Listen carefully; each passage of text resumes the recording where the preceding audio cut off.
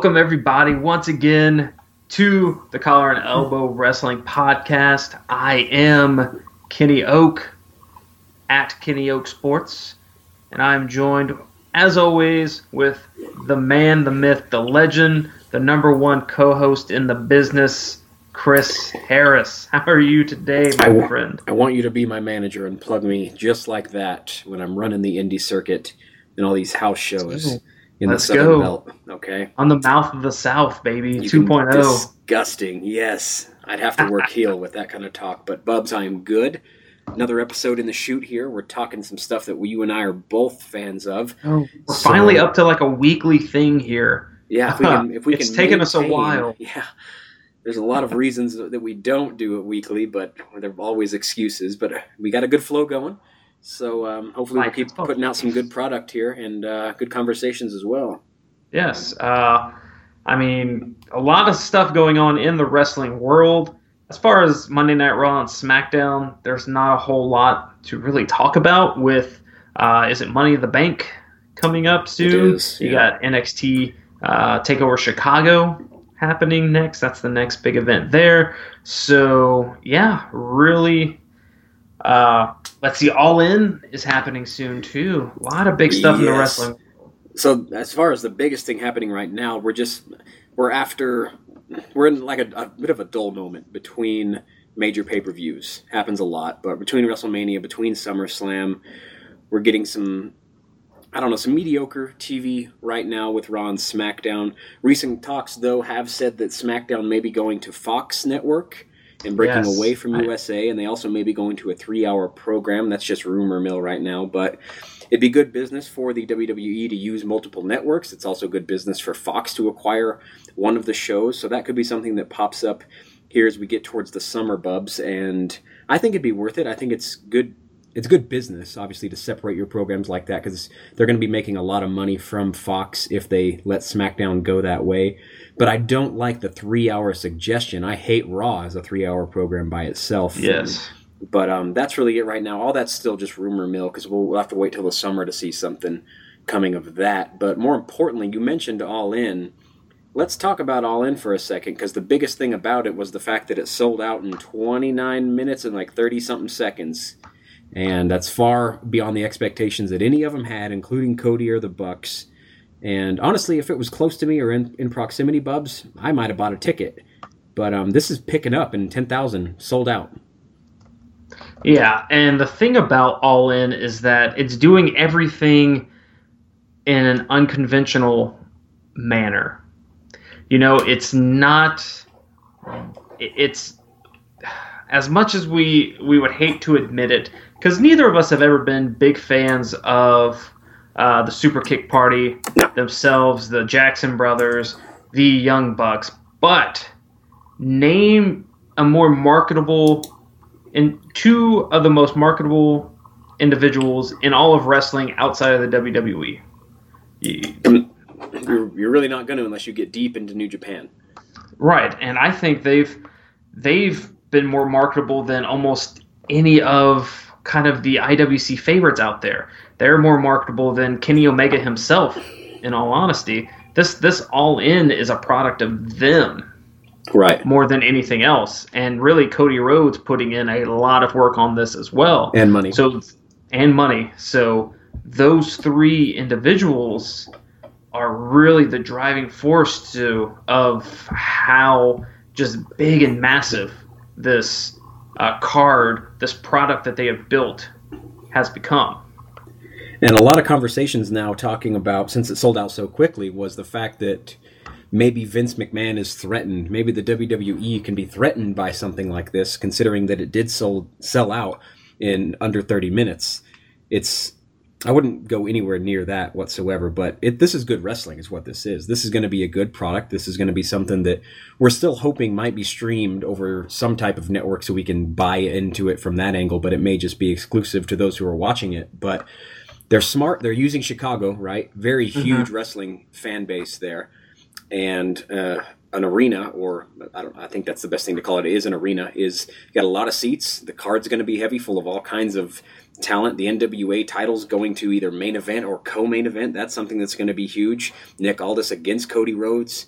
So this feels old wrestling, right? This has that stink of, in a good way, of circuit territorial wrestling, because the NWA as a title, as a product, is going to be featured on here. You're going to have all kinds of, there's a lot of expectations that are going to be maybe met or not so much met, depending on who actually shows up for the card. But for independent wrestling, this is huge. As mainstream wrestling, I don't know how big it is yet. No, for mainstream wrestling, I don't think this means squat, honestly, because you can't go up to any kind of, let's say, you can go to anyone on the street and say the words WWE, and they know exactly what you're talking about. Yeah. You go up to some random person and say, hey, are you excited about All In? They'll be like, is that a new movie coming out? Right. That sounds exciting, but it will be huge for, like you said, the independent wrestling scene as a whole, because it will show other promotions how I guess you can market to just a niche wrestling fan base and still make a killing doing it. Now, as you mentioned, you were wondering maybe about some kind of streaming. We hope it's going to be streamed somewhere. Yes, I hope it does, but I think it's smart that right now that they don't kind of market any kind of streaming, because look at how fast the tickets sold out. I know, exactly. No one can sit back and go, well, I'll just watch it on my computer screen, because right now you don't know. I hope it's like 2 days, and that's when they announce it. So that way we can be like, oh, God, thank God we can still watch it somehow. Yeah. Instead of paying $5,000 for a ticket from a scalper. Mm-hmm.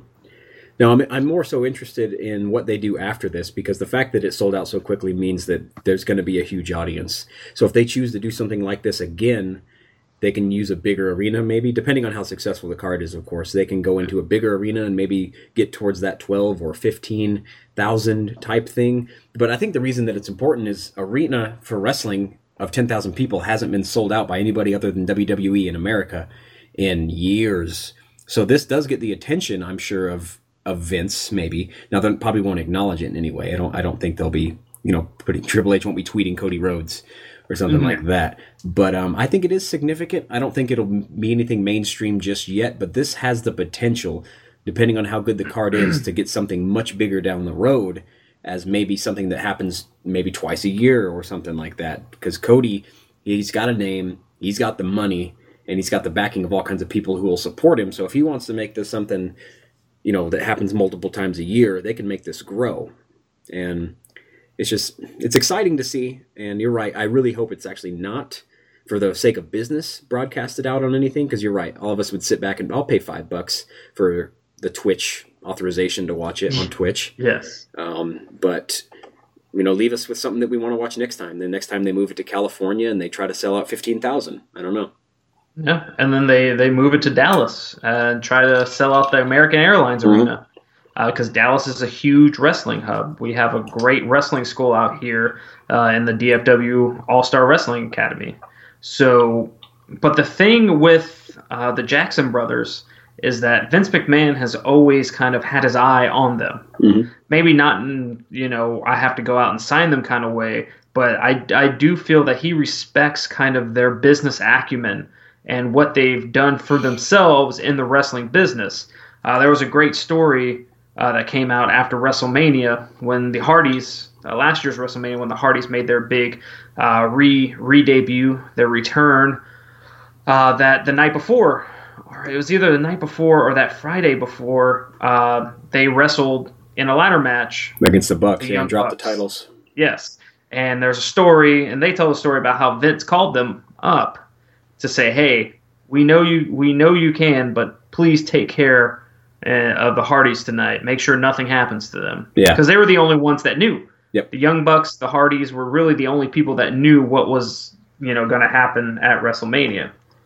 So it just goes to show how much influence those two men have in the wrestling business. And it's amazing that they've been able to do it with zero inclusion in WWE whatsoever. I think they'll be. I mean, they're going to continue to be successful. The Bullet Club thing is going to continue to be successful. Super Kick will always be their thing from now on, and it'll be interesting to see how they grow from this, because they committed themselves to helping Cody Rhodes with this as far as financing it and, you know, getting the card set and everything else. So they're just as involved with this as Cody is, for just as good of reasons, because they're now a big part of the business, not just in the ring, but you can say their names to, you know, even just a casual fan, and they're going to know the Young Buck name. So it's good for them. It's good business. This whole All In thing is going to be great, especially for indie people, and the card should be well produced as well. But that'll be coming in the months. Yes. Speaking of house shows or wrestling shows in general, I had the chance to be at NXT Live in Dallas last night. Here at the Southside Ballroom in Dallas, Texas, in downtown Dallas. Man, you want to talk about a fun show to go to in a very intimate environment. The same venue that ROH uses when they tour and come into Dallas. So it was a very intimate environment. There was no bad place to be in the entire kind of venue. Even though I was sitting towards the back with my daughter, you could see everything. You could feel everything. You can hear everything. That you can feel the slaps. You can feel the suplexes. I can see the appeal now, because I've not been to a wrestling show in that kind of environment. I've only been to kind of the bigger arenas. So to be able to be in that environment, you can feel why shows like NXT, like ECW back in the day, like ROH now has such a strong following. CZW, all these smaller promotions have such a strong following, because that intimate environment creates a lot of chaos for the fans. You feel like you're much closer to the wrestlers, and even if you're in the back, you feel like you can still make eye contact with them, and you have that connection with them. And all in all, it was just a great show and a great environment wrestling-wise to be in. Right. And I understand the feeling. 2 years ago in San Antonio, when I went to a randomly produced independent scene that was produced by some San Antonio-based wrestling, they had a bunch of older guys that were there. That's when we got our start, was right after that. It was right after that when we started. And a lot of guys that we know. Colt Cabana was there. Got to talk to Colt Cabana. Got to talk to one of my favorite dudes in all of wrestling, Billy Gunn. Yes. And I'm sitting right behind. I was going to say Kurt Angle, because no, Kurt never showed up in the ring. I did get to meet him at the table, but I'm more so talking when they actually started the event, because Billy did wrestle. And sitting in the front row in a small event like that, where there was about 300 people at most, he comes by and he swings right by us, and you get to slap a guy's shoulder, and he even slapped my hand. When you get to do something like that, that makes you as a fan get very invested. Now, of course, I'm just talking about a guy who's far out of his prime in Billy Gunn, but he's always been a personal favorite of mine. He's someone you grew up watching, so you have that connection with him. So when you're in a venue like that, when you're so close to the action, and even though it's a house show, nothing major is going to happen. You're not going to see a random title change most of the time. You're not going to see anything ridiculous, right? Unless they start a new storyline that gets leaked through their camera footage or something like that. It's just for the fans. It's for those 200, 500 people at most to feel it. And that's why those house shows are still so successful, because the prices are reasonable. And usually there's not a huge line. There's not a mega wait or anything like that, because it's very small.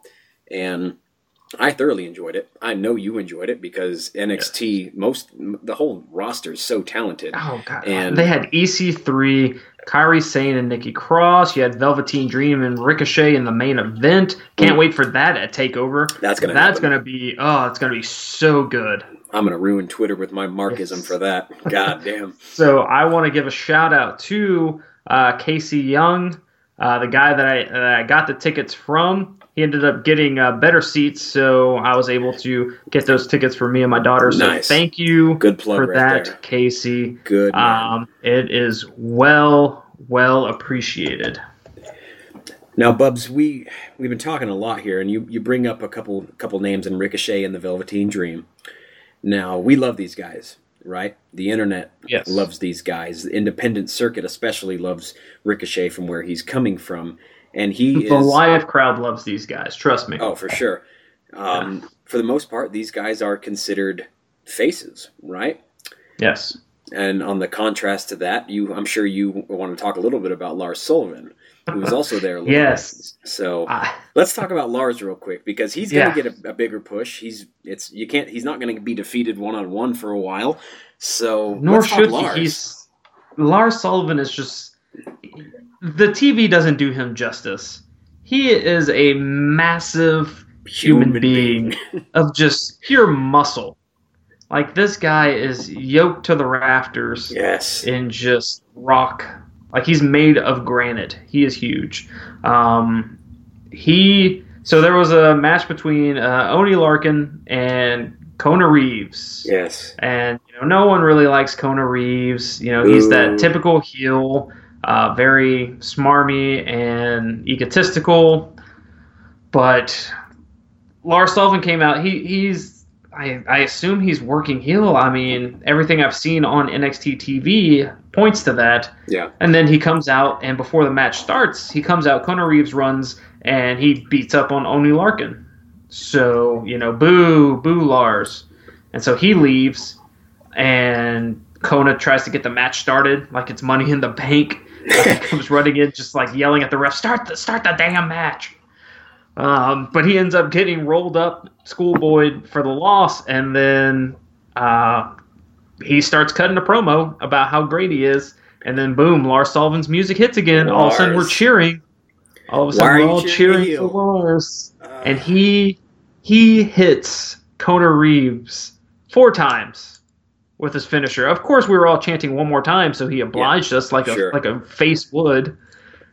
So I'm not too sure. It was for the live crowd. They, get our money's worth. Yeah. But what do you think is the future for Lars Sullivan? Do you think there's a chance he beats Aleister Black at TakeOver Chicago?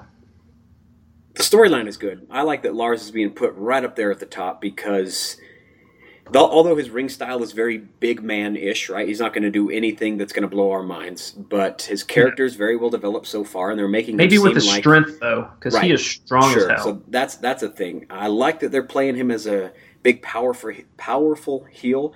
He's not going to be our boy. It's just, I think it's too soon for that. And the storyline doesn't support it just yet. But I don't know what the future is. I think that if he can continue this he's got this aggressive mean thing about him with his heel character, that he can be your top heel guy on that NXT brand. Now, of course, I'm not comparing him to Ciampa in that regard, but yet. No, Ciampa's a true heel. Ciampa's at the top of that list right now, but Ciampa's also setting himself apart from the NXT title right now. They're still doing the feud with him and Gargano. So in that regard, the top guy seeking the title is going to be Lars, and he's going to be the heel going forward in that. And I think eventually we could see a title change, but right now I think this is more so to help Aleister Black, put him against some different type of styles, because the Velveteen Dream thing last year was amazing. And then I want it again. And I'm never going to get over that feud in that match. No. And then you put him up against the feud of the year. Yeah. Oh man. You put him up against Cien Almas. That's a different style. But now you put him up against a powerhouse. I think this is more so for development for the title and for Aleister, and it's not going to do any harm to Lars either. But even if Lars takes it, I can't see him taking a loss in a 1-on-1 match. No, neither can I. Maybe a disqualification of some sort, or Aleister Black's not going to run away from a fight. So I really don't know how that's going to end up. And honestly, this is developmental. It's NXT. It shouldn't have any bearing on what happens on the main roster, but because of how big NXT has become, the storylines bleed in to main roster WWE now. So you got to kind of start looking at it like, okay, how would WWE want this booked? Not just how Triple H would, because moving forward, do you want Lars Sullivan to be undefeated, or have a big win, not necessarily undefeated, but have a big winning streak going into the main roster, like Asuka, because that was her big storyline when she got moved up was, wow, she has been undefeated in this many matches on NXT. So they're blending into each other now. Mm-hmm. So it's just, I don't know kind of what direction they're going to want to go in, because Aleister Black should not lose the title right now. It hasn't been. Yeah. He should hold the title for a while unless they plan on moving him up soon, kind of like they did with Cien Almas. Okay. And Drew McIntyre, right. So I don't think there's a need yet to move up Aleister Black. The rosters are pretty well designed on both shows right now, but you're absolutely right when you talk about them bleeding into each other, because when I think of Aleister Black right now, I still think of the match with him and Cien Almas. But Cien Almas is now on SmackDown, right? So there's a relatability that happens right away. I think there was a storyline and a match that happened in NXT. Now half of that storyline, though it's dissolved, is now on a brand on Tuesday night. So whether or not they want to have them connect with each other, indirectly they're supporting each other. NXT and main roster is what I mean. So depending on where they go with this, in regards to Lars Sullivan, he's a guy who you don't have to put a title on him ever. He can move up to the main roster and be just the same character and still dominate people. So I don't know if he's ever going to get a title reign down there, but I like where he's at right now, and I like him versus Black. It's going to be good TV, and it's going to be a great show. TakeOver Chicago. I don't care. And TakeOver and Money in the Bank in Chicago. We're going to get more into that as the weeks move on. We'll definitely talk more about that next week as we get those qualifying matches all finished up and we know who's going to be in the Money in the Bank matches. But, we've been talking a little bit about faces and heels and kind of that dynamic with Lars Sullivan. Is he a heel? He did some face stuff here and there. Like, what exactly are they trying to do with him? Which kind of got us thinking, well, what is a face? What is a heel? And who are some of the best of all time in those roles? Right. This is you and I got both excited when we started talking about this as a show possibility, because we always talk about, when we describe people, we talk about how they're either face or heel. And 30 years ago, those terms weren't necessarily thrown around as much as they are now, but there was good guy and there was bad guy, right? Yes. And you cheer the good guy, you boo the crap out of the bad guy. Even if you want to like him, there's no excuse. You boo him, and it's kind of faded now. Because that's how wrestling is supposed to be. That's how a story is told. You don't watch a movie and go, man, that bad guy was so cool, but man, I'm glad he won. Now, I don't want to spoil the movie for anybody, but the new Avengers movie, Infinity War, kind of had that feeling in that movie where, this bad guy's kind of relatable, and I like him. So I hate it. I guess that's how wrestling has kind of, I don't want to say devolved, but that's what it's turned into. Is, man, these heels, when they're cutting these promos, saying these things, you're like, he's got a point.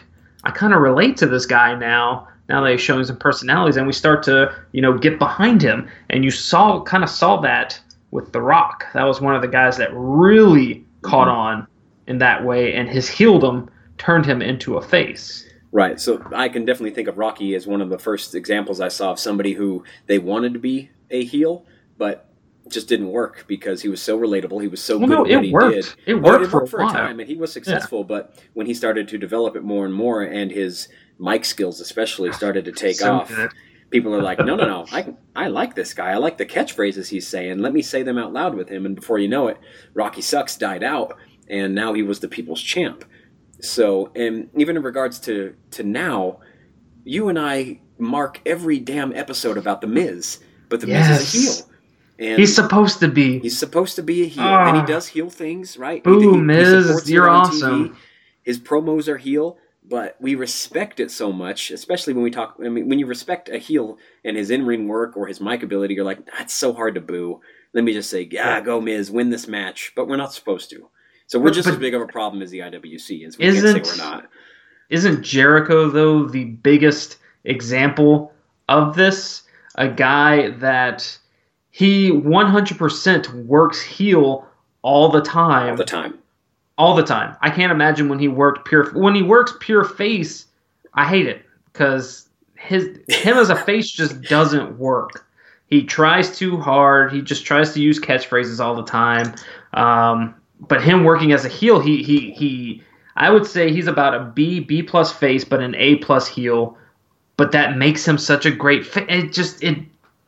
My brain doesn't compute half the time because when people become A plus heels, they become great faces. Yeah. But it's the role. It's the role that they play. When he plays a pure white meat baby face, it's not as interesting. But when he flips that heel switch and starts running these crazy characters, the "Are ya drunk, punk?" characters of Jericho, we love the guy. Yeah. Because his personality shines and his charisma outweighs any kind of dastardly thing that he does. The only time I ever remember Jericho being truly hated, and we discussed this a little earlier before we recorded, was in the 2008 timeframe when he became the best in the world at what he does. Yeah. Jericho. When he literally punched Shawn Michaels' wife on live TV. It's just heels always end up saying things that we all want to say to somebody who we hate. And a good heel promo makes me go, God, that was good. I like what you just said, but I'm supposed to boo you. And the relatability that happens, and that's why transitions happens from heel to face and from face to heel. For some guys, they can do it back and forth for their entire career and be just as successful. Jericho's one, Edge is another guy. Kurt Angle played both roles. Guerrero played both roles. The Rock did both roles. So it happens to a lot of guys, but the point we wanted to make with this episode was we're going to talk about the best faces and the best heels of all time, and of course try to separate that delineation that happens in the transition phase to really talk about who are the best at what they did. And this became pretty hard for me, especially, I was telling you before we started recording, like I kept thinking of honorable mentions that I don't know if I can throw into my top 5, because that was our goal, was kind of talk about our top guys here, but it's very hard. Now, the question I have, when you were developing your list, so for a face and a heel, are you talking just pure 100% in that role, or are you putting tweeners kind of in that role that got big reactions as a face? Kind of like a Stone Cold Steve Austin. He was clearly a face, but a lot of the stuff he did could have been classified as a heel. Yeah. But because of the bad guys that he went up against, like Vince McMahon, he was the face. Right. So a little bit of that. Most of my list avoid the tweener concept 100%. Like Jericho's going to be on here, I'll just tell you now, because he played both roles. But Austin very little, I think, was ever considered a heel, although he did heel things, but the way that they presented him to the crowd and the opposition that he got made him so much of a face. So my guys, 90% of the people that I selected are 100% instant thought babyface or instant thought heel, because that's what I think of. When I think of a guy, you mention a name to me, I instantly think heel or face. And there's only a couple guys that I'm like, which version did I like better, face or heel? With this, I tried to separate it very clearly, because I have some guys who I've always thought were heels, and I didn't like their face characters when they tried them, because I just thought that they didn't work. So I think I've separated mine pretty clearly. Okay. Some of mine, it's more of like a time frame. Like, okay, this person during this era, this person during these years. Like, I'm going to go ahead and say that, early 2000s to mid 2000s Triple H is going to be on my heels list. He's on my heel list too. Where he is on that list, we'll see, but that's kind of where I came from in deciding my list. Okay. Now, of course, I ended up running a large list of honorable mentions. Now, how hard was just it throw actually those for out you? right now. How hard was it for you to actually get down to 5? And is that number 5 kind of fluctuating back and forth between a couple other people? Because we know wrestling pretty well, Bubs. Like, we can talk it very detailed to the mid 80s. I think both of us can. So how hard was this to actually create a list? Because we've done several list shows before. Yes. Wrestlers, moves, things like that. So how hard was this one? This was probably the hardest, mostly due to the fact that I had to dig deep for some of these, because there's such a delineation of heel and face towards the mid to late 90s and until now. From like mid 90s until now, there's kind of, it's hard to be able to say this person was a true face, this person was a true heel, and the people that were good in those roles do make the list because it's been so hard for them to be good at that. But really, I had to dig deep into like the 60s, 70s to find the best heels and best faces of all time. But there is a sprinkle of the modern era in my list. Okay, so it really depends on, since we both, I think, are we both like heels a little bit more. Let's save them for the end. What do you say? Oh, so we're just gonna go all faces and then all heels. Let's talk about the faces first. Talk about the guys that. This was harder. This was always harder. Mine was harder for the heels. So let's talk about white meat baby face, the underdog. Let's talk about the guys that had the big pops from the crowd. Yes. Let's go backwards here and let's do some honorable mentions real quick of some guys that I just couldn't fit into my list. Now, when we're talking recent time, of course, Daniel Bryan's in that list because he's the most over guy. In the last 5 years, he doesn't crack your top 5. He does not. He's not in my top 5 at all. Interesting.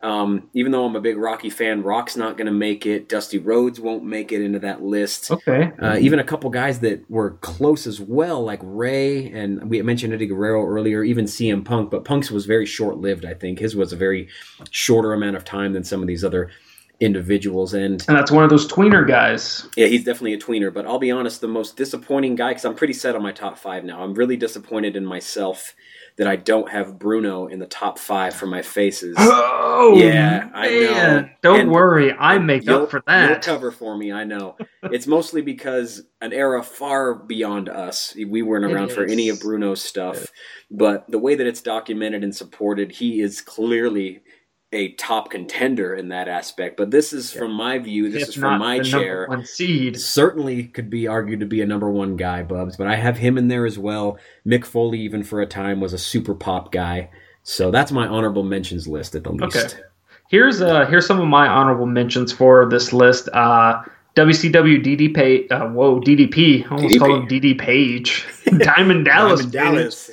Yes, he was just so over in the mid-90s, mid to late 90s. Had some great runs with the WCW title, had great storylines chasing the title. He took Goldberg to a fantastic pay-per-view main event match. He was just he's someone who caught lightning in the bottle. You know, you don't have the RKO out of nowhere without DDP. Yeah. And his diamond cutter. The cutter out of nowhere. 2002 on Shawn Michaels doesn't make my list, but he was pretty much an exclusive face throughout that entire run, except for his feud with Hogan, with the infamous SummerSlam. Yeah, that match. And the match. short recreation of the Bret Hart saga that he did in Montreal. That was big pop during from the crowd when the music hit. That was during that Hogan feud, though, Bubs. Same time frame, was it? Yes, it was during that feud. Because he used that to get more heel heat on him because he had to work heel for that. Of course he did. For fucking Hogan. Why not? Of course. But yeah, other honorable mentions. I guess Bret Hart is an honorable mention. One of the biggest faces of the 90s. But he just didn't quite make that list for me because he didn't quite have the drawing power of some of these other people on my list. Absolutely. So those are my face honorable mentions. Okay. Now, as we get through this, we'll go 5 to 1, of course. We're going to have some similar names because there's some obvious similar names, I think. Ooh, and Ricky Steamboat is another honorable mention. Oh, God. Okay. So we'll talk about that. There's some recognizable names on both our lists, I'm sure, even though we don't know what each other's going to say. But even the casual fan or the Mark fan is going to think of the same thing when they think about this. So I'd like to lead it off, Bubs, if you don't mind. Go for it. When I think of faces, though, I mentioned as we opened this up, the white meat baby face, right? Yes. The pure good boy, the good-looking guy that just does everything right. And more so, I'm talking about early 90s version here, but let's talk about Sting for a second, okay? Oh, now, rarely you'll find an audio clip that has boo of Sting anywhere in it, ever. And this is weird because our last episode we did a paper review, right? And he goes up against Randy Savage. The only reason that his opponent in Savage is cheered is because he has a relation to the NWO. So Sting exclusively for his entire career, even his comeback that was very short-lived in WWE, all kinds of face pop, big fan crowd. I don't know what you think about Sting, Bub, but I had him in number 5. Yes, that is a fantastic pick. Man, you really hit that a little earlier than I would have liked. Okay. Because I actually have Sting at number 4. Okay.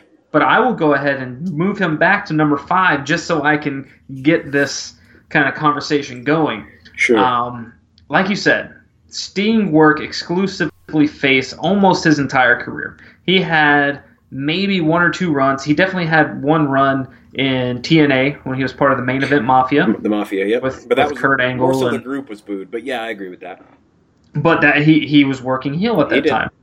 When he was working Joker Sting, also, I believe he was hated it. heel. Yeah, not a big fan of Joker Sting. But, I mean, if you go back to the 80s and the 90s, who was a bigger face, just pure white meat baby face? Like he is the poster child for what a white meat baby face is. Yeah. Up until he did the Crow Sting, he was as pure of a good guy as you can get. Yeah. And even when he did transform into Crow Sting, Black and White Sting, he still was the face. He was the hope of WCW to put an end to NWO. Yeah. So no matter what he did, it was in a kind of savior role where he was going to overcome the big bad guy. He's the one who overcame Ric Flair. Yeah. He was hand chosen by Ric Flair to kind of pass the torch to. Like, no one becomes the face, the franchise of WCW or any kind of major promotion without being such a huge fan favorite. And that's what Sting was. When you think of a baby face, you think of the fan favorite, and that was him he had the look, he had the charisma, and he went with it. He took the ball and he ran with it. Right. And you say an interesting point, and the last thing that I was going to bring up about Sting is when I think of the face of WCW, it will always forever be Sting for me. He was the guy that was there forever. He transitioned from NWA to WCW with them. He never showed up on WWE TV until Survivor Series 14? 2004. 2000 and... was it 15? I think it might have been 15. Because they put him in the Seth Rollins deal. Yes. So he goes all those years. Oh, then it was 14. Survivor Series 2014. So then he goes all those years without showing up. He did obviously some good and some bad in TNA. But he'll always be the face, the guy on the poster of WCW for me. Because all those other guys did back and forth stuff. They did WWEF. Yes. They did stuff before they came and after they were in WCW as well. So Sting's always going to be that fan favorite of the pure WCW wrestling brand for me. And he certainly deserves to be in that top 5 conversation for sure. So you said you had him at 4. Yes. So who was your 5 then? See, I this was probably one of the hard things for me, kind of flip-flopping a couple guys. And I'm going to go ahead, and this is where, because I was going to stick Daniel Bryan at 5. Okay. But I just wanted to get that kind of Sting conversation going, and I have no issues moving Daniel Bryan up my list. But when you think of the modern time, when you think of crowd reaction, face of a company, someone even the casual fan or the mainstream kind of non-fan would know. Other than the person who's 3 on my list, Daniel Bryan right now is someone that you always kind of know. Mm-hmm. Like the beard, the yes chant, just and here's what sets him apart from a lot of the other faces that are out there that could have made this list. Some of the honorable mentions that you and I threw out. It's just the pure, unabashed love that he has from the crowd. And the unabashed love that he gives to us, the fans. There is no one else within the last 10 to 15 years that has been so universally loved and universally just can hold the crowd in the palm of his hand. We feel all of his emotions. When he retired, we all felt it. We all felt his sorrow, and we kind of gave our emotions to him as he gave them to us. Mm-hmm. And when he made his return, we felt his excitement, and we let him know how excited we were that he came back. So to me, that's what makes someone such a tremendous face, is someone that we feel his emotions and we reciprocate those emotions back to him. Okay. So I saw this one coming, so I was actually prepared to talk about this one with you pretty well, because I certainly agree with it. Now, there's a couple things of why this is true. So when we think of baby faces, I mentioned this as we started as well, we think of the underdog, right? The ultimate underdog story. So the only two true underdog stories I've ever believed in wrestling was Daniel Bryan's and Rey Mysterio's. Okay. So most of that is because of size, usually. Of course, it's a great way to start. And Rey, being as small as he was able to overcome a lot of things. He got his triple threat win at a WrestleMania. He got himself a Royal Rumble win as well. So that's always worked for his entire career, is always be able to beat the bigger guy. Now, in most cases, Daniel Bryan is also the smaller guy in all of his feuds. So they've taken that look that he has, that he kind of looks like a lot of us, right? Yes. I mean, he's in obviously very good athletic shape. Much better shape. He's in good shape, obviously. But it's the beard, right? He's kind of like the common man type appearance, although he is certainly physically fit. And the storyline that led to WrestleMania 30, the SummerSlam that he had to go through before that with Orton and Triple H, and even before that, when they tried Team Hell No, it was such an aggressive... It wasn't even aggressive. The fact that they try to even impose the fact that we would believe he's a heel in any way, before that even, really never worked. So after he lost to WrestleMania to Sheamus, that was the last time I ever believed he was a heel in any way. Yep. Okay? That next night on Monday just threw all of that out the window. And since then, the booking has supported it so well, and I've loved almost everything they've done with Daniel Bryan after that. And I love the fact that he was world champion and he lost in fucking 18 seconds or whatever it was, too. So, he's the ultimate underdog in regards to post-Mysterio, when Mysterio was top card for sure. And he's probably going to go down easily as the biggest underdog story that wrestling's ever done, WWE for sure. So to put him as the ultimate face, the yes chant is huge. Everyone knows it on the internet because he's such a draw, and his return has become, and it still is, it's still rolling.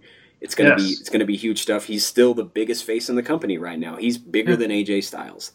And he's bigger probably than Seth Rollins, even though we all don't tell that to my daughter. Okay, I know, she will be mad. But we all are still connecting because we're all still stuck in what Daniel Bryan gave us, 5 years ago even, and since then. Yeah. So I certainly love it. Putting him at number 4, or you had him at 5. I had him at 5. Move him up to 4, sure, Bubs. I'm sure you're all about it. So I like it. And here's the thing. Here's why he did, because he fits everything that makes a face what they are. But he didn't quite have the same drawing power as my next 3 picks. But as you said about Daniel Bryan, and I've always said this, people say, he never got his fair shake. WrestleMania 30 was his only time to shine. Before that, he was already a 2-time world champion. Before that, he was main eventing almost every pay-per-view towards the end of 2012, 2013. Mm-hmm. Like Daniel Bryan, they knew what they had in him, and they were just trying to see just how far it can go. And WrestleMania 30 was the culmination of one of the greatest storylines of this generation, and that with Daniel Bryan versus The Authority. Yeah. And I've always said that. I loved the angle with him versus Bray Wyatt. And against the Wyatt family. That was... Oh, God. I can go back and rewatch that. The WrestleMania 30 climax was better, of course, but that's the piece that I liked the best, was the steel cage match, actually, is what it was, yes, I think. It was the steel cage match between him and Bray Wyatt, with the Wyatt family surrounding. Bubs, ultimate underdog, great pick. I understand your fascination for the guy, all right? But we need to move on because I will be stuck on Daniel Bryan. We need to tame that down, so let me break into number 3 for you, if you don't mind. So I put Hogan here, Bubs, and I got actually, I'm sorry, I'm on number 4. No, you're on number 4. Yeah. So I just gave away number 3 for you. So there's Hogan. That's fine. Let me backtrack. So I put John Cena at number 4. Great pick. Okay. Oh. And now you wouldn't be able to really tell if he's face or heel if you just were brand new to wrestling and you had to tune into a show he was on. But let's talk about Thugonomics and post Thugonomics Cena, and really since then.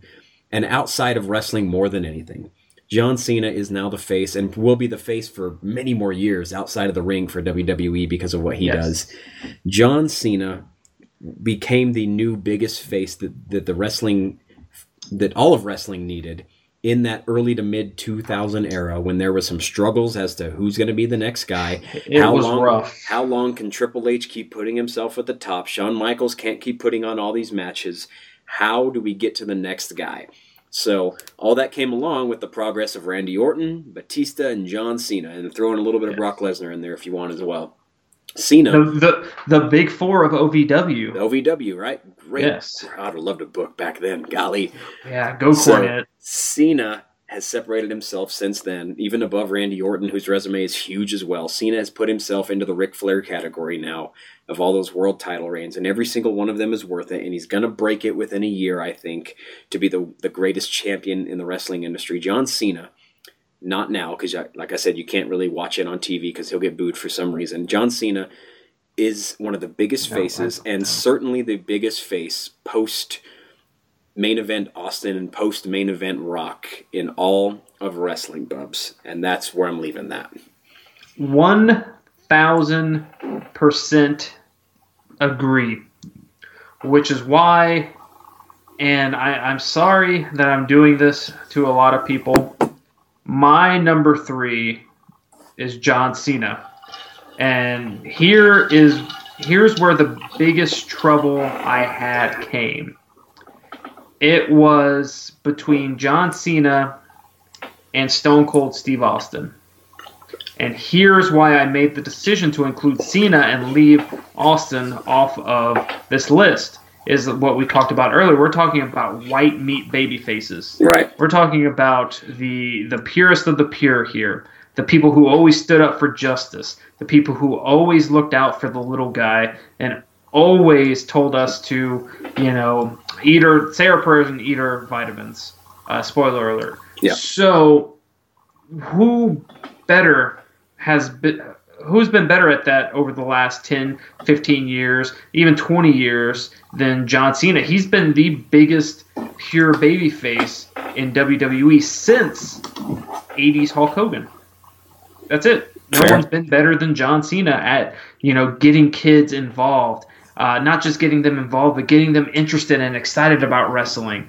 You ask him, we've deployed how many times, Bubs? And you can talk to anyone in these foreign countries, and you mention John Cena, and they know exactly who you're talking about. Right. And that goes into what I mentioned with Daniel Bryan, why he kind of fell on my list, is that he hit he checked all the boxes, but it's the drawing power that separates my top 3 from really the entire pack. And John Cena is on that list because his drawing power, both in and out of the ring, because he's fantastic as an actor. I love John Cena, the guy. He's fucking funny. Ferdinand, he's the best part of that movie. I've watched that movie 30 times because I have a 5-year-old, and that's what you have to do is watch crappy cartoon movies. Mm-hmm. But John Cena is just great at everything that he does. Now, I'm going to talk about this in my next one because I already said it's Hogan, of course, but there's going to be some very similar things that happen between Cena and Hogan, and it's outside of the ring. John Cena's Make-A-Wish thing, how the fuck can you boo him? You can't. I don't know how you can boo him in that regard. The dude he stands alone. That's the Make-A-Wish Foundation is something far separated from WWE, but John Cena has granted the most wishes of anybody in any sports or any celebrity anything, right? He's that guy. So he's the guy. He is what commercials were like for Hogan in the early 90s, late 80s. He's doing the exact same thing in getting outside people to recognize the sport. You're exactly right. In random-ass foreign countries, John Cena is what they recognize when you think of either sports or wrestling. They're like, oh, John Cena, I know him. Oh, you can't see me. Yep. Oh. And of course, this was much more prominent in mid 2000s, late 2000s era, of course. But he has still maintained that. He's still just as big. He's going to keep doing all these movies. And he works so damn hard. How can you boo the guy who continues to get better? Which is why I don't think I ever want to see heel John Cena anymore, because I wouldn't get behind it. I don't think I'd support it. I'd love to hear his heel promos. That's something I'd sit down for. But that's really about it. So he's gotten to the point now where he is in contention for me with Hogan in that regard as to be the greatest face in the wrestling product of all time, Bubs. which is why we also mentioned him as an honorable mention in our Mount Rushmore episode, because he's that big. He was up there. Yep. All right, so that I just gave away my number 3 in John Cena. Who do you have at number 3? Oh, you've already said, so why don't you go ahead and jump on the Hogan train? So it's very similar to Cena, but Hogan transformed wrestling when it wasn't mainstream. Hogan was the face to do that. When he beat Andre the Giant, it was bigger than wrestling. It became it was a David versus Goliath type moment, you know. If you could call Hogan a David. I guess you'd have to call him David in that regard. The immovable object of all that stuff. Versus the irresistible force. Yeah, and though Hogan tried heel, and he certainly worked at heel, I was about that as well. He worked Hogan was boo-worthy for sure. And he's not the best person out of the ring anymore. He says some nonsensical things, so he's boo-worthy in that regard. But I will always be able to consider Hogan. I will always think of early 90s, late 80s Hogan. And I'll think of that dude made wrestling what it was. He was Vince's number one dude for a reason, because he had the look. He had the ability to, like you said, go ahead and do those prayers, eat them vitamins, do it all good. Yes. And, I mean, you couldn't beat the guy. A handful of people have beaten Hogan clean in his career. All right? And he puts very few people over. Thank God he put the Warrior over, because that was good TV for WrestleMania. But Hogan's always going to be that guy. He's always going to be everyone's Mount Rushmore. He should be, regardless. As long as he doesn't do anything too crazy outside of the wrestling ring, non-wrestling related, he'll be okay. But you got to put Hogan somewhere, Bubs. 100%, which is why, and I don't know why we make these lists. Why we don't just make like singular lists? We should make one list. Because we always pick the same people. We just put them in different orders. Okay. I have Hogan at my number 2. And for all of the reasons that you mentioned, if we in the 80s and 90s, if we would have gone to random ass countries like we have lately, they would know exactly who Hulk Hogan is. Hulk Hogan. He just has that global appeal. They'll talk about how they're eating their vitamins and saying their prayers. Yep. Because he just has that global appeal. He was as pure babyface gets in the 80s and early 90s. Yes, he played a fantastic heel in WCW, but that's not what he's remembered for. Anytime he makes a comeback, anytime that music hits, he'll always be cheered. That's the truest sign of a pure babyface, the truest sign of a great babyface, if not the greatest, or in my case, second greatest babyface of all time. Because no matter when that music hits, he's always going to get cheered. Always. And like you said, he transformed wrestling. Without him, who knows where wrestling is? Because it wasn't going in a very positive direction during that time. But with Hogan, the WWF and WWF became national, became international, and changed the entire landscape of pro wrestling. Right. And it's very interesting you bring that up, because had there not been a Hogan, I don't know who would have taken his place during that time, because there was a very clear separation of Hogan being the number one face versus anybody else who was trying to play face at that time. So I don't really know. If Hogan wasn't there, God knows what could have happened, Bubs. I mean, Vince McMahon, you know, we can give him a lot of shit, but the guy is a genius. You know, right. He is a wrestling genius. He knows what he's doing. A lot of the stuff, you know, maybe we question, but at the end of the day, he has the most brilliant wrestling mind of all time. Fact. So he may have found someone, but I don't think we reached the same heights without Hogan. Hogan just had everything. He had everything 100% had everything. This is where we're going to start to disagree, though, Bubs. Yes. Our 2 and 1 here, more so. Way different, because my 1, you didn't even make your list. Okay, and you happened to mention my number 1, so we'll get to that in a minute. So let me talk 2 real quick. I have Steve Austin here, and it's mostly because of his Attitude Era run of what he did to put what Hogan had built up as mainstream wrestling to throw it into something much bigger, and as well as to defeat WCW in the war for Monday Night. Austin is at or beyond the face level of Hulk Hogan and what he did for that era. There was obviously great booking. He had great feuds. Obviously, the Vince McMahon feud with him was great as well. But Austin, although they tried to make him heel, it didn't really work, right? We've talked about that several times when he went heel at WrestleMania against Rock and sided with Vince McMahon. Didn't work, so the crowd was always against it. So more so Attitude Era that I'm putting this one here, but I have Austin as my number 2 face of all time because of that about 4, maybe 5 year gap in wrestling history where he was beyond the number 1 guy. He was wrestling. And there's no way I can argue this with you. I already told you that he was earmarked for number 3 if I didn't just decide I wanted pure white meat baby faces on this list. So Austin 100% meets that kind of criteria that I put out. Drawing power, right? The backing of the fans, getting the fans to believe in something, to try and, because everyone hates their bosses. Yep, anti-hero. Give it to me. And Stone Cold had the greatest heel to work with of almost anyone of all time, and that turned him into what he was. He did a lot of heel shit, Bubs. He did. But his charisma, the story that was being told, lended itself to him being this. He was the face that was needed during that time. Yeah. He was the face that had to happen. During that time, you can't have a white meat baby face at the top of the company at that time. It just didn't work with the way of an era. Yeah. Yeah.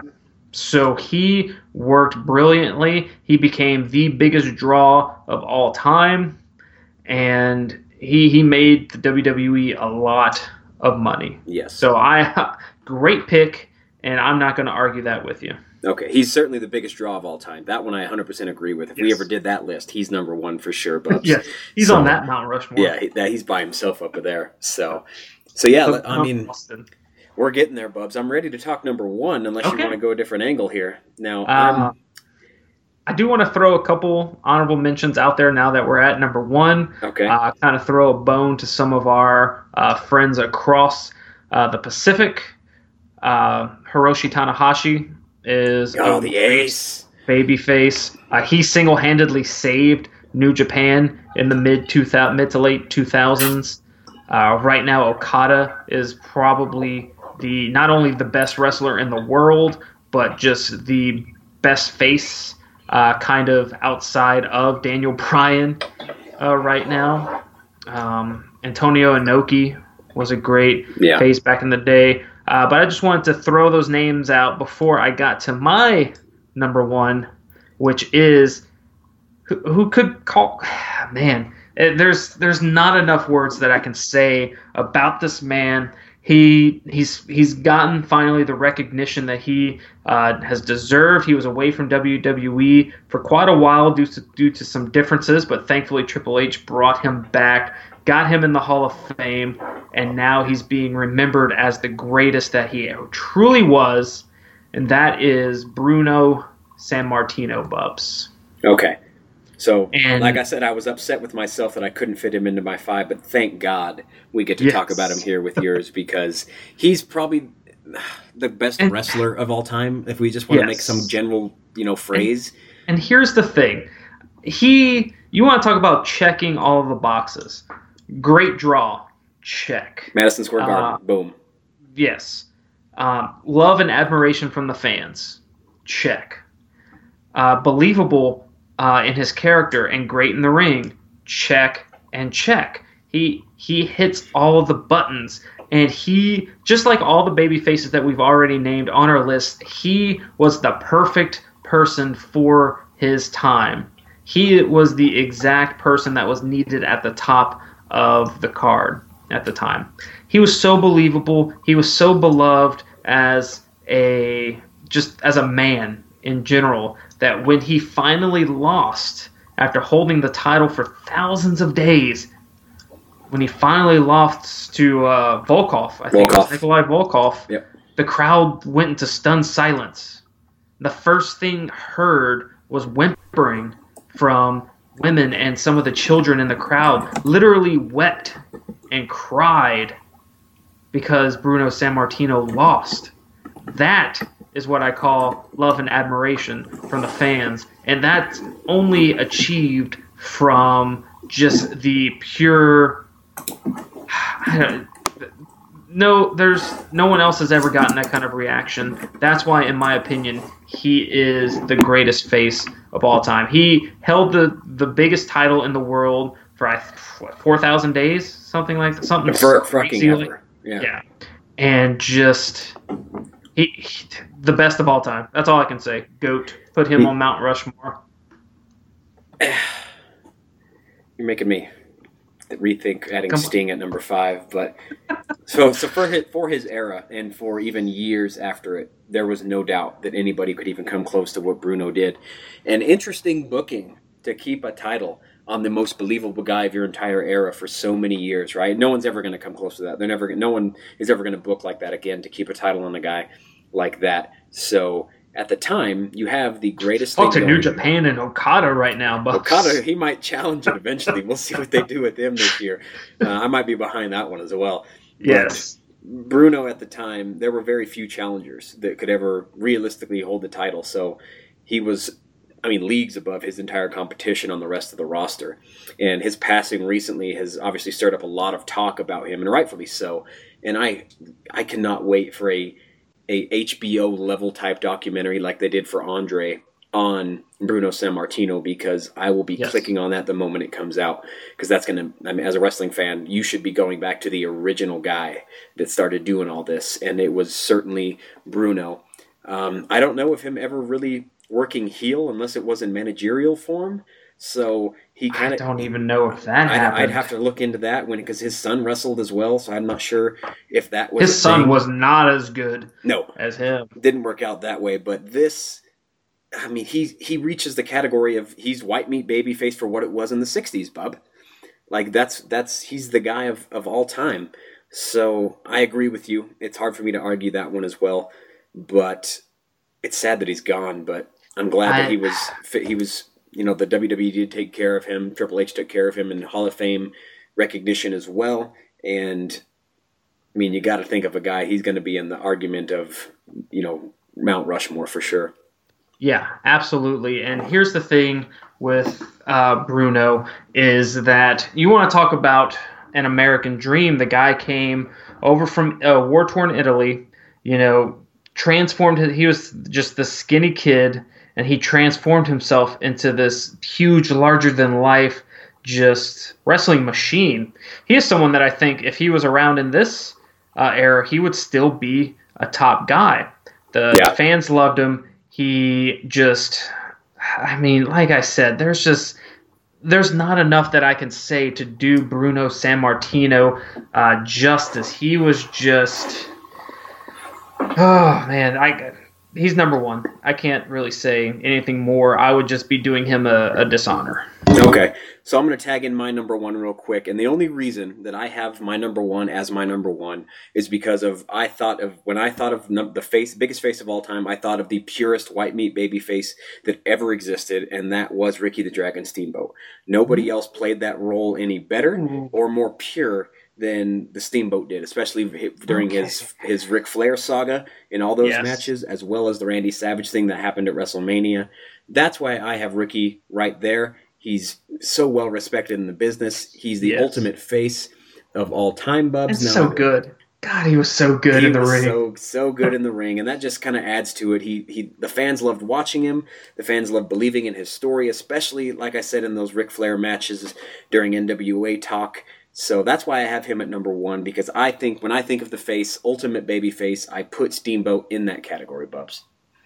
And I 100% agree with you. He was a fantastic champion. He was a fantastic wrestler, and he's someone that the fans could believably get behind as a good guy. Right. I honestly thought when you were just talking about purest of the pure, I thought you were going to go with Bob Backlund. Bobby Backlund as well. Put him in the honorable mentions category. Never did anything wrong. Man. He was a politician. Of course he's good. That's true. But here's the thing about faces. It lends itself to being able to we can go on and on about baby faces because of how they made you feel. Yeah. The emotions that they pour into their craft, and we in turn pour into them. And so, we've talked a lot about faces right now. We're about to get into heels, and I just kind of want to caveat our heel conversation because I don't think we're going to talk about these heels and do them as much justice as they deserve because it's just faces they bring so much emotion out of you, and we just want to talk and talk and talk about the greatness of these 5 that we listed. So, but I mean, if you're ready, I'm ready to get into my top 5 heels of all time list. Oh yes, I'm ready, Bubs. A couple plugs real quick in the honorable mention. You already brought up Cornette, but I'm saying him officially as an honorable mention as well. Managers just work so well. I know. I love it. And again, I struggled with a few of these guys, but they only were short-lived. JBL's heel run was very nice. Modern time Miz isn't going to make the list, but he's very close. And the 4 Horsemen in general, not to include Ric Flair outside of that, because I will be mentioning Flair because I'm leading off with Flair at number 5, Bub. So if you don't mind, I'm doing it right now. Ric Flair. Okay, you go ahead and do this, and I'll throw out some honorable mentions when I get to my number 5. Good. So Ric Flair. I mean, there's times, of course, when he was cheered because he's so well respected, and it's hard for me to put him on my list because there came a time, even during his retirement match, when we're like, I'd like to boo Flair. He's kind of heel, kind of not. He was always a bit of a gray area guy when he came to WWE in the later years. The ultimate tweener, after. In my opinion. Super tweener. But late 80s, early 90s, Ric Flair was the greatest heel at that time. 70s, 80s, the entire... For all kinds of years. And, of course, I mentioned the Steamboat saga as well. He did all kinds of stuff with all kinds of folks when he worked heel. And more so, it's longevity. That's kind of why I'm putting him up here is because for all those years, he mostly worked heel, or at least he tried, but there was a level of respect that we just couldn't avoid. We're like, go Ric Flair. Even if you're in Evolution, I might cheer for you. Whatever. So I have Flair up there. He could be number 1 in a lot of regards, but I'm going to put him at number 5, Bubs. And I think that 5 is a good place for him because, in my opinion, he is that tweener guy. He's someone that he was a dastardly heel, but we secretly wanted to be him. He had the life. He said things that's like, oh, I can get behind that. So for me, he fell off of my heels list, but he's definitely someone that I thought of, one of the first people that I did think of. As far as honorable mentions goes, Jim Cornette is a great person to kind of throw on that. Really, other honorable mentions, I would say early 90s Sergeant Slaughter, whenever he was an Iraq sympathizer. Oh. Yes, that was pretty good. Short-lived. And really almost every big-time manager from the 80s and 90s. Paul Heyman, when he was Paulie Dangerously, can go on that list. Paul is still Sal, Buddy Love? No. Who am I thinking of? Bruce Pritchard. Brother Love? Brother Love. Yeah. How's the B word out? Oh, the old red-faced love? God. Man, shoot me now. Good stuff. Anyway, man. But I am leading off my list with probably the greatest manager and greatest commentator of all time. Recently passed away, but he is just... No one beats this guy, and that is the brain himself, Bobby Heenan. Just one of the greatest talkers of all time, if not the greatest talker of all time. That would be a great list to get into as well. Everyone that he managed, you hated. You hated hearing him. You always wanted to see crazy stuff happen to him.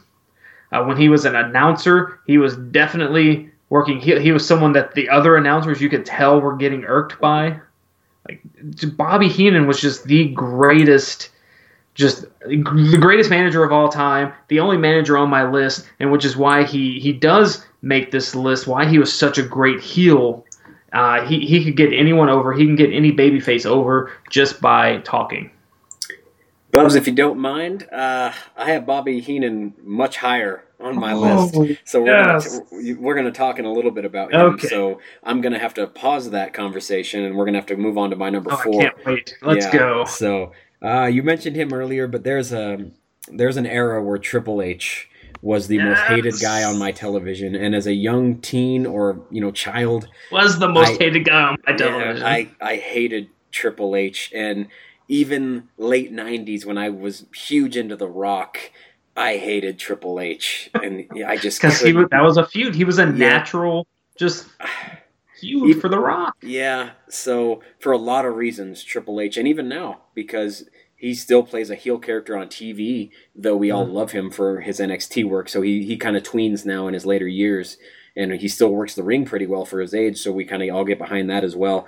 But the character of Hunter Hearst Helmsley is the guy that I love to boo. The Authority character, even, boo, love it. So very few times actually have I been behind a Triple H face character ever.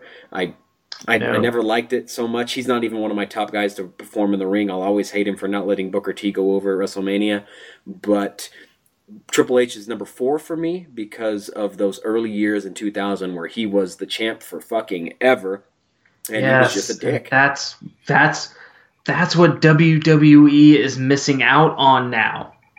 When Triple H was running Monday Night Raw in the early 2000s, it was must-watch TV for me because I could not wait to see him get his ass kicked.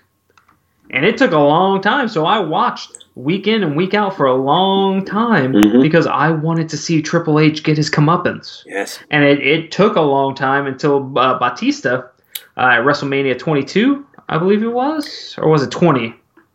It wasn't 20. No, so it was 22. After that, 22 maybe. Yeah, Batista though. Batista bomb. Yes, it's a Batista bomb. But Triple H is on my list, and more specifically, that early 2000s to mid 2000s Triple H. I remember when Shawn Michaels made his comeback in 2002. I was super pumped for it. I had become a huge Shawn Michaels fan, and when he turned on when Triple H turned on him, that's when the hate really started for me. And then when he was gifted the title by Eric Bischoff, and just the feuds that it's good just TV, everything. It was TV. So good. All we wanted to do was see Triple H lose, Never and lost. he kept winning. He just kept winning. So when Batista finally dethroned him, it made Batista such a huge star, and that's what I think a great heel is. Not someone who is a huge star in and of himself. Yes, being a huge star works here, but it's the person that them putting over the face makes that face just shoot up into the stratosphere. And that's why Triple H makes my list, because when someone beat him, that face became, like Batista became the face that he was meant to be. Bubs, talking about Triple H makes me think of how many heel factions he's been a part of. DX was heel at times, then it became cool. It was supposed to be heel, and got over. He did the McMahon Helmsley faction during early SmackDown days. He did Evolution. The Corporation. He did the part of the Corporation. He did the Authority. All these were mega groups that were heel, and he's at the top of it, right? He's leading it. So that alone gets him some recognition, be able to do some stuff like that. So great pick there, Bubs. What do you got? Or did you have him at your 4? I had him at it was a toss-up between him and my next person. Okay. At 4. So my next person is Edge.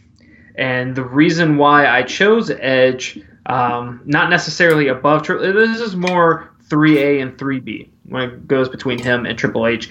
Edge was one of those few people in this now generation that we're supposed to love heels, apparently, but he was kind of the last pure heel of WWE, where we hated Edge, and I was a huge Edge fan. But when he became the Rated R Superstar, all of a sudden I'm like, wait, I don't boo. This isn't good. Boo you. Boo. Yes. Oh, that Jezebel. Yeah. Oh, JR, you legend. But Edge got the ire of the crowd. The crowd hated him, and because of that, whatever babyface he went up against would get cheered. Yes. So all of his feuds worked. His feuds with Batista worked, made Batista a bigger face. His feuds with Undertaker worked because the fans just wanted to see Undertaker destroy Edge, which he did sometimes, and Edge was dastardly. Yep. Edge would get those cheap dirty wins. Heel tactics. Yes, and so that's like I said with Triple H, the mark of a great heel is someone who can get the baby face to become a bigger face. Exactly. John Cena may not get as big as he was without his feuds with Edge. Yeah. So that's why Edge makes my list. Okay. I love the talk of Edge. I think Edge's rise to where he got is the epitome of what wrestling should be. Talked about that a lot. Him and Booker T have a similar path that I really love. When Edge cashed in Money in the Bank, Loved it, right? That started him and some John Cena did stuff that was just love it. so good. He was boo worthy, even though I was a big fan of Edge and Christian, Yes. and even He's on my booed top Edge. 5 list of favorite wrestlers. Yeah, I would boo the crap out of Edge, but it's amazing. And you bring up the perfect point of what heels are supposed to do. Heels are supposed to do everything they can to get the face even more over. So, although The Undertaker was one of the most over guys ever of all time, Edge got him even more over. I know. When The Undertaker beat Edge, and took his title from him. So if At you can WrestleMania, get he earned a WrestleMania spot against Undertaker for the World Heavyweight title. Mm-hmm. So if you can get a guy like The Undertaker more over than he already is, you deserve some real talk. So he's on my list of additional. I wrote 7 people on my honorable mentions list. He's on there right as well. He's right next to Roddy Piper and Jake the Snake. Yes. So I'm a big fan of Edge. Love that it's hard. It'd be hard for me to boo him now, but I like what you picked, Bub. So I would also like to throw Stephanie McMahon in my list. Yes, she's on my list. I forgot to add her. She is a fantastic heel. The only thing that keeps her off is just the grandiose of my top 2. Yeah. I'm going to change gears though, Bub, and go back some years on you right here. Yes, and let's talk heels real quick about what it should mean, and let's talk about an original gimmick of a heel.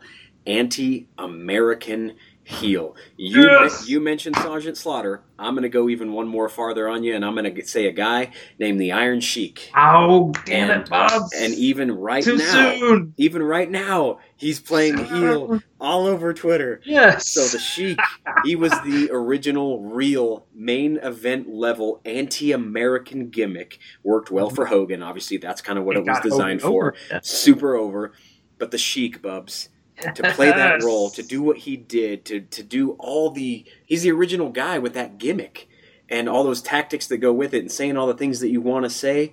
Iron Sheik, Bubs, my number 3 of all time. Hit me with it. Yes.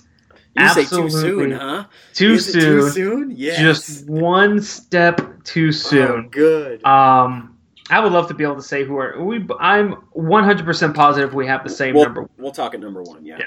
So I'm going to go ahead and talk about why do we do these lists? Why do we separate our lists? Because they're the exact same. The Iron Sheik, how do you not put Sheik up there? Nikolai Volkov, another honorable mention. He could have been put up there if you want to go way back. But yes, the Sheik, because the hate that he had. Super boo. Man, people hated his guts. It was back then that because it was rough times back then. Had the Cold War going on. The anti-American Russian or that just Middle Eastern flux of Iran, Iraq, yes. Just having someone that supported that region in a just a patriotic world of not only a patriotic world of America, but the patriotic world of pro wrestling. What's a more patriotic sport than pro wrestling? Right. Honestly.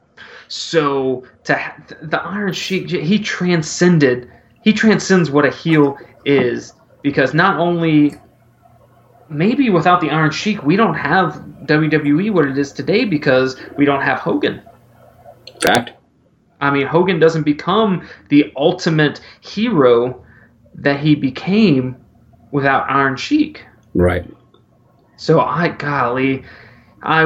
with you 100%. I have him at number 2. So let's go ahead and get into your number 2. So because I can't wait to get into number 1. Okay. So this is where I put Bobby Heenan, though. We can keep that conversation going, Bubs. Yes. And I'd actually like to do a real big shout out real quick, because I hit this up pretty hard on Twitter and I was getting some very good feedback for this one. So a fellow podcast group of ours, the Jobber Knocker, check them out as well. They were hitting me back saying that they agree with me, because I mentioned that Bobby Heenan's the greatest manager of all time, but obviously he's one of the better heels of all time, and I said he's the best heel manager of all time. So they were saying that Heyman is close, but there's 2 reasons why Heenan will always be better. He got involved in matches better than anyone, and he could take a jobber under his wing and automatically make them a threat. So that's a quote. So there you go, Jobber Knocker, putting you out there with my boy, the Maharaja JC, putting it on there. Love him. So, love him. Great shit from them, and I have to agree. And even one more from a guy who hit us up as well, Ryan Zimmerman at RPZim34. He says the same thing, that Brain was the best heel manager, period.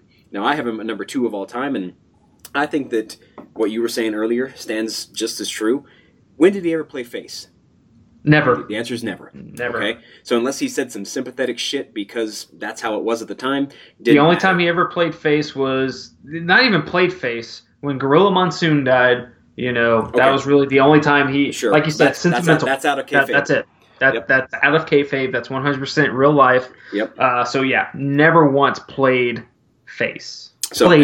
Acted. Yeah, I know that you like him as as a commentator because he's certainly at that top of the list. He did stuff both in WWF and WCW. Great heel shit he was doing there.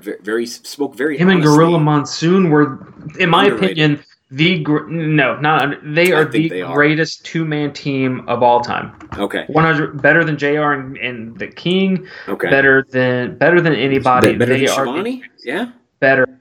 Okay. 100%. Gorilla Monsoon and Bobby Heenan played so well against each other. Heenan as just the annoying smarmy heel, and Gorilla Monsoon just being that repulsed at anything Bobby Heenan would say. It was a great dynamic, which is what made Bobby Heenan so good as a heel, that no matter what he did, he got it over. No matter what face he was going up against, he got it over. His biggest mission in life was to kill Hulkamania. Yeah, and so that's what he tried to do. All of his clients became bigger stars because they were then chasing Hulk Hogan. Mm-hmm. So you can't say that there was a better manager than Bobby Heenan. Right.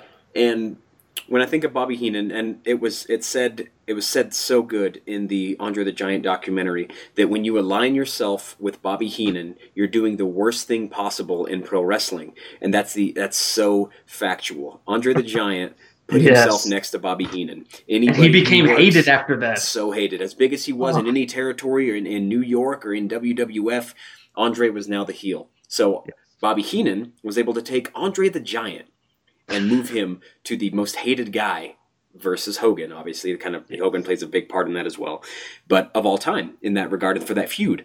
So if Heenan can do that for a guy like him, and he can do it for a random jobber, like the Jobber Knocker says, I completely agree. If you align yourself with Bobby Heenan, you're doing the worst thing in pro wrestling. That stands alone in managerial aspects, and for me, Bubs puts him at number 2 for me. You put him at 5, is that right? I put him at 5, just because, yes, he was just the greatest heel of all time, but he's so beloved. Oh, he is, yeah. We love him now. It's amount of respect now at this point. Yes, so there's 100%. Bobby Heenan for me, Bub. So now we're talking number 1. Yeah, and let me go ahead and let me cut you off there. You say, I love how you said, or how it was said in the documentary, that the worst thing possible to do is aligning yourself with Bobby Heenan. We talked about we talked about Stone Cold on the list, right? And he tried to play heel. He aligned himself with the devil. He shook hands with the devil himself, who is my number 1. I know for a fact he's your number 1. Let's cut the pleasantries. Vince McMahon is the all-time greatest heel, because without him, there is no Stone Cold. There is no Attitude Era. Yep. He single-handedly created the Attitude Era with screwing Bret Hart. He became the greatest on-screen character, period, of all time, face or heel, and there is just no one better in history than Vince McMahon. Hands down, Bubs. Changed my mind. He's so far separated from everybody else.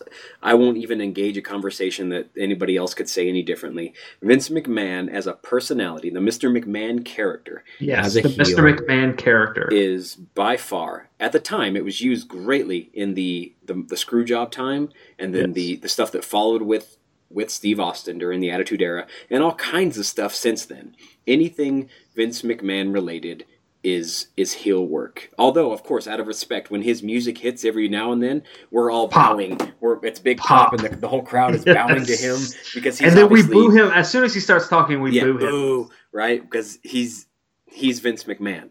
He's the reason that we have wrestling now. He should be respected in that regard as well. But his character, not Vince McMahon, I'm talking Mr. McMahon, is by and large the best character that ever graced our TV, Bubs. He's your boss, right? He's the guy trying to hold you back. He's the guy with power. He's the guy with authority. He's everything. He's in charge. He's the CEO, he does everything. So it's all set up to go against him, and he plays into the character so well, and he's even put on a handful of very good matches himself.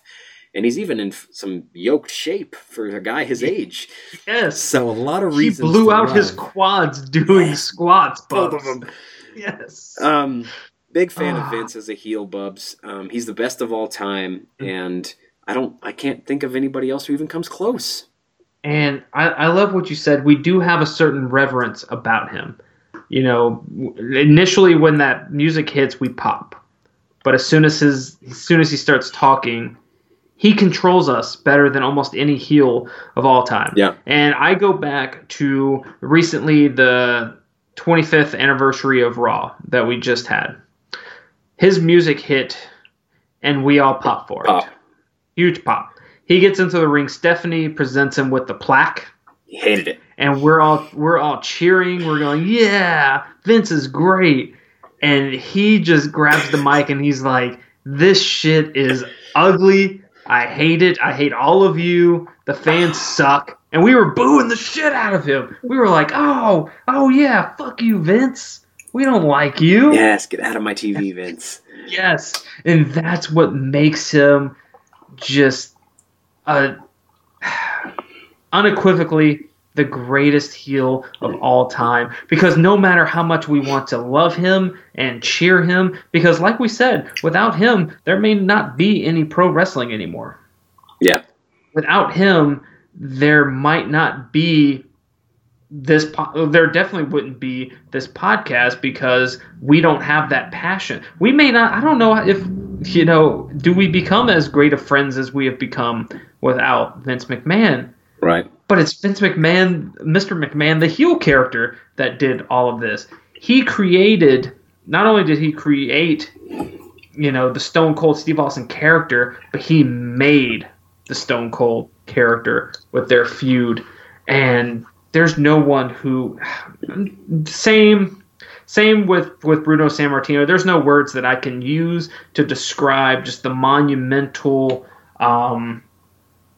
just what he has, just what he's done. Yeah, he's the GOAT. He's number one. Just like I said with Bruno, he's number one. That's all I can say. Yeah, if we ever get a true behind-the-scenes documentary of Vince McMahon in the wrestling world, it'll be the greatest wrestling documentary of all time, because of the stuff that he's been involved in, the stuff we have no idea about that's kept in vaults in WWE headquarters in Connecticut, will be the greatest thing that we could all ask for. Titan Tower. The Titan Tower itself is huge stuff. So great conversation, Bubs. A couple more tweets I want to hand out real quick before we move on. Obviously, I talked about the Jobber Knocker and their feel of Heyman and him being number 2 to Bobby Heenan as well. I mentioned our boy Ryan Zimmerman, who thinks that Steamboat, as well as his number 1 babyface, just like I thought as well, his favorite heel is Roddy Piper. I can't get mad at that. Oh, how did we not mention Piper, even as an list. Honorable mention? I put him in there, but that's really it. He should be definitely moved up as well. Obviously, he mentioned Bobby Heenan as well for us in that regard, too. And our boy Raymond Dixon also thinking Hulk Hogan, biggest face of all time. So, makes total sense. A lot of conversation. Appreciate you guys hanging out on Twitter with me as well. Hopefully you'll get in on this podcast with us as well. Look for some tweets as well mentioning you guys. We like the feedback and the conversation. So really good talk, Bubs. This is one of our longer episodes, but we are really into this one. It is, and there's no better dynamic in pro wrestling than the face and heel, the good guy, bad guy dynamic, just because of the way it makes you feel. It lends itself to this kind of conversation. We can always talk about the people that we love to watch, the people that made us feel a certain way. Yeah. And so that's what makes this talk so important, because without a heel and a face, without a good guy and a bad guy, we don't fall in love with wrestling the way we have.